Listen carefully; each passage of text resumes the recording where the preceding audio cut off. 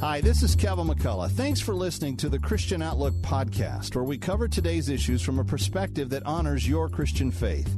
Our podcast is brought to you through a partnership with the Pepperdine Graduate School of Public Policy. Here's another piece I trust you'll enjoy. Aubrey and I are thrilled to be joined as we continue to try to process what's going on in the Ukraine. How do we process? How do we know how to think about this, particularly as Christians? We couldn't have thought of anyone better to bring on than the co-founder and the chief vision officer of the Denison Forum, also the author of the book, The Coming Tsunami. He is Dr. Jim Denison. Jim, how you doing today, bud?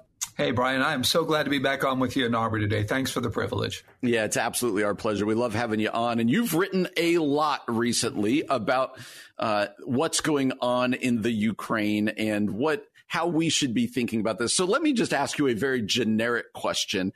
As American Christians, help us understand not only what is going on, but really kind of what we should be thinking about what's going on in the Ukraine right now.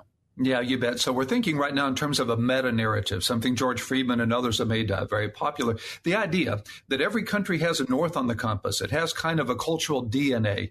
And when you understand that, you can better interpret the past and predict the future. Vladimir Putin's meta-narrative is to rebuild Mother Russia. It has been for 20 years. He's made no bones about that. He has said that again and again. He has said the collapse of the USSR in 1991 was the greatest catastrophe of the 20th century. Now, bear in mind, 27 million Russians died in World War II, but still he says the collapse of the USSR is the greatest catastrophe of the 20th century. And so now it appears that he is finally taking steps he's been warning for a long time he was going to take to rebuild the western edge of Russia, to build a buffer against Europe and against the invasions that have happened over the centuries into Russia, to start reclaiming land that used to be part of the USSR, and ultimately to rebuild Mother Russia itself. We need to understand that's what he's after here, and he will not be easily deterred. So as Christians, we need to be praying specifically for God to turn his heart, praying for God to work in his life. Saul of Tarsus to Paul the Apostle, kind of a miraculous move of God. Need to be praying for the Ukrainians, obviously, for God to protect them and empower them. I'm praying for pastors and Christian leaders in Ukraine to be used by God as catalysts for awakening in the midst of all this. And I'm praying that God will use us to cause Americans to put the world on our heart and pray for the world as Jesus is praying for the world right now. And Jim, I think you bring up a really interesting point. This is something Brian and I have been talking about on the show a lot, that we as Christians need to be actively engaged through what's happening in Ukraine through prayer. And I wonder for our listeners who might just be thinking, why does this matter to me? Like, why should I care about this? I know that seems like an obvious question, but it's really not for everyone. Could you just unpack that? Like, why does this matter for the heart of God and should matter for the heart of Christians? Yeah, no, that's a great question, Aubrey, and it's an entirely appropriate question. I understand that. Some of us remember Vietnam. Is this going to be another one of those? Are we going to get dragged into a war on the other side of the world? Why does this really matter to us? So there's really two levels, I think, in which we can be thinking. First, as Americans, and then second, as believers. As Americans, we need to understand at the very least this is a new Cold War. From what everybody that I'm reading is saying about this, we can expect cyber attacks. We can expect energy shortages. We can expect stock market disruptions at the very least as the result of this, as an ongoing new reality it would appear for us in America.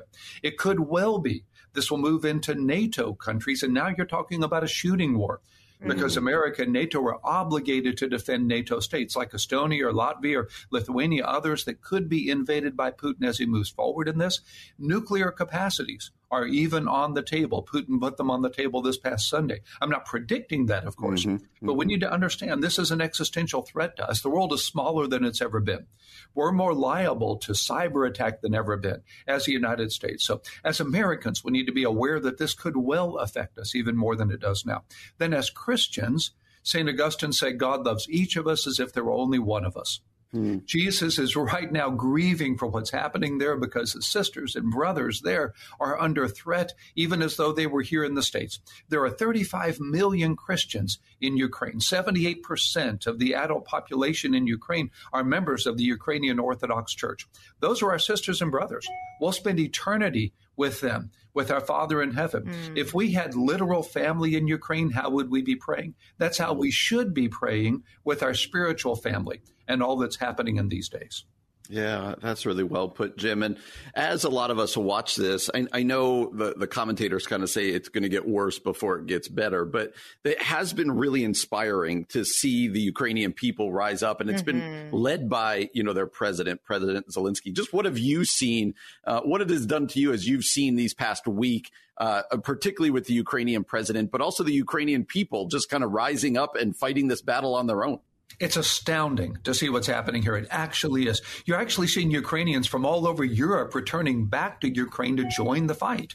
We're seeing Ukrainians in America trying to get back to join the fight, risking their lives. Many will give their lives for this. A former Ukrainian beauty model and beauty pageant winner has enlisted in the military. A former gold boxing champion has enlisted back in the military. There was an 80-year-old man who recently tried to enlist so he could defend his grandchildren. You're seeing Ukrainians standing up to Russian tanks. You're seeing a level of courage and of nobility here that absolutely should be inspiring the world. It's clearly shocking the Russians. In fact, we're hearing now from Russian soldiers that are writing back to their families saying, we were told they would welcome us as liberators. We were told they would want us to be here. And now they're dying in front of our tanks, and this is horrific. And so the Russian soldiers are even starting to see this and be moved by the courage of the Ukrainian people. It absolutely, it is a powerful thing to, be watching from afar, certainly. I know, Jim, some of the questions that I'm getting asked, you might be too, is really the question of nuclear weapons. And I know people are obviously very afraid that Putin may or may not possibly use them. Do you have any thoughts on that? It's on three levels. Yeah, I'm not at all concerned that Putin will launch on the United States because of mutually assured destruction, because of the kind of deterrence capacities we have at that point, and the ability absolutely to destroy each other's countries. I don't see a world in which he would intend to do that or would have a geopolitical reason to do that. But you could see limited nuclear kind of weaponry brought to bear in that context, in that regime. We've not seen this done so far in American history or world history, but you could see that possibility. You could certainly see him using other deterrents like biological weapons and chemical weapons. That's been warned. In fact, the UK's British Foreign Secretary has been warning that he will likely do that. He's used nuclear weapons in that sense to poison, nuclear poisoning against dissidents in the past. So we can certainly see him escalating on that level. But another thing just to be concerned about is as you heighten nuclear readiness, as you get into these kinds of shooting wars, accidents happen. Mistakes are made. Things get misunderstood. Russian pilots lose their way and wind up bombing something in NATO. You see things that happen that escalate quickly. And so there can be a fear of unintended consequence, I suppose, in this as well. So I don't see an actual launch on the United States, but certainly the deterrence that he intends to be in place here by threatening this is part of the current equation. Yeah. And Jim, this is so helpful. As we kind of start to wrap up here, I guess I'd like to take kind of back out a little bit, people who are listening right now, and all of this just grows in them a lot of fear. Like I'm just scared and I'm fearful. How do we as Christians, what's a word that you would share to somebody who just watches the news right now and feels just scared? Understandably so. We all, I think, should on some level feel that because I believe God redeems all that he allows. One of the ways I think God wants to redeem even what we're describing right now is to pull us out of self-sufficiency. I've often said self-sufficiency is spiritual suicide. I didn't have to read that in a book. I've experienced that personally. And we Americans, we have oceans on east and west, forests to the north, deserts to the south. We're not used to being invaded by countries. Right. And so we cannot understand perhaps what's happening here. If God could use this to cause American Christians to call on him on a deeper level of reliance, a deeper level of passion, a deeper level of dependence, then maybe we could be catalysts for the kind of spiritual awakening that we so desperately need in our country, in our culture, and around the world. And God can use this to birth a mighty prayer movement to his glory.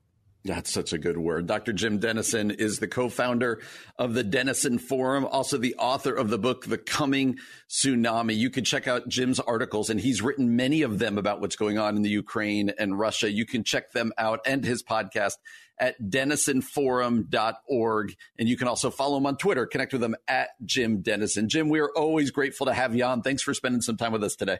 Brian and Aubrey, it's always my privilege. God bless. Thanks for listening to Christian Outlook. Our program is coming to you today in partnership with the Pepperdine Graduate School of Public Policy. It's America's most unique graduate leadership programs offered on Pepperdine's breathtaking campus in Malibu, California. Learn more at publicpolicy.pepperdine.edu. If you enjoy our podcast, take a moment and tell a friend to subscribe today.